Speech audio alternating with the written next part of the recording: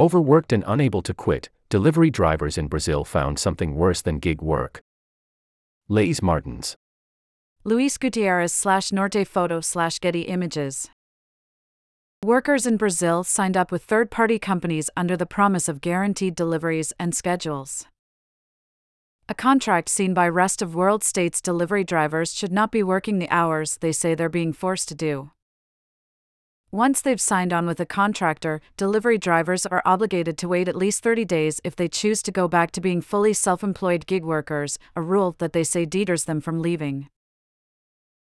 Guilherme spends between 12 and 14 hours a day, every day of the week, on his bike delivering orders around Tijuca, a middle-class neighborhood in northern Rio de Janeiro.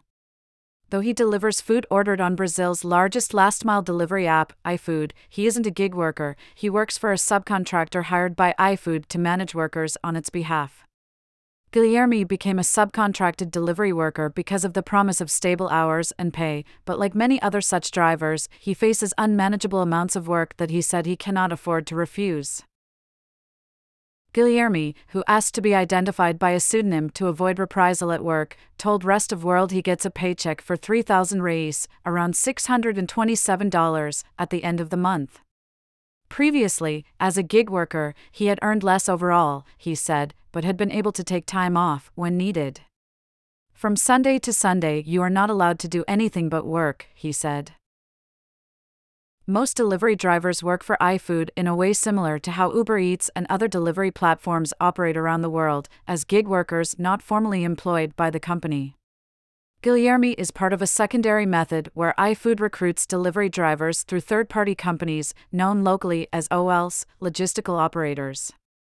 According to iFood's own statistics, 25% of its delivery drivers are subcontracted workers hired through companies like CR Express, which operates in 13 of Brazil's 26 states and is one of the biggest delivery driver subcontracting firms in the country. Once they've signed on with a subcontractor, delivery drivers do not become formal employees, but the way they interact with the iFood platform changes. They are only able to log into the delivery app during pre-approved shifts assigned by the subcontracting company.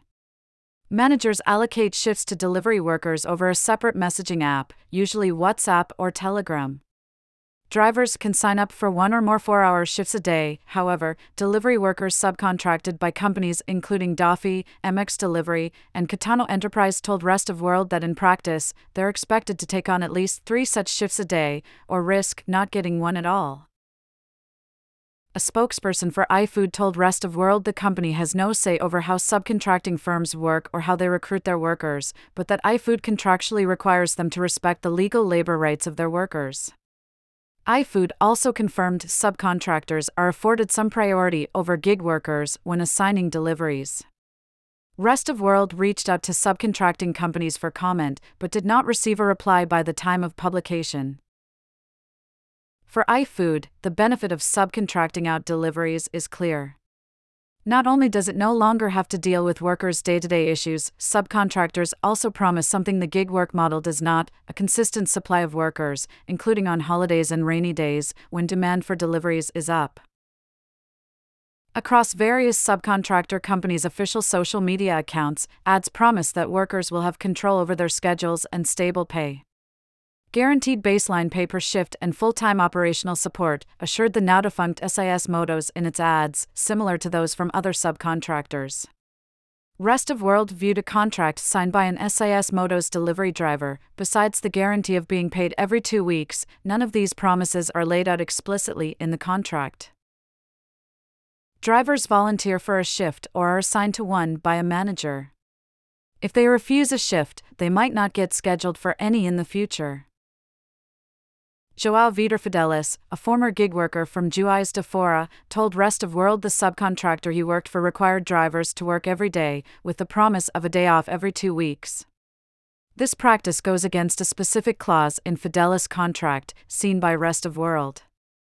The clause states that under no circumstances will service providers, the delivery workers, provide services every day of the week without rest. However, pushback is met with reprisals, Fidelis said. The manager would take you off the schedule, put you in another region that you didn't want to work in.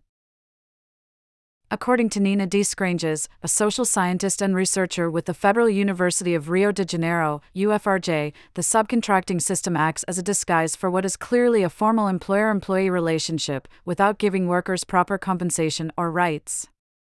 iFood manages to guarantee through its subcontractors that it will have a certain number of workers working in a given area during a given work shift, without having to pay for all the labor rights that would exist under a formal employment contract, she told Rest of World. Drivers implied they were making more than what they had made as gig workers, but attributed this to the fact that they were being forced to work hours that would be illegal if they were formally hired employees. The subcontractors sell you an idea that seems great, but it isn't worth it in the end, because you are stuck to these hours, said Fidelis.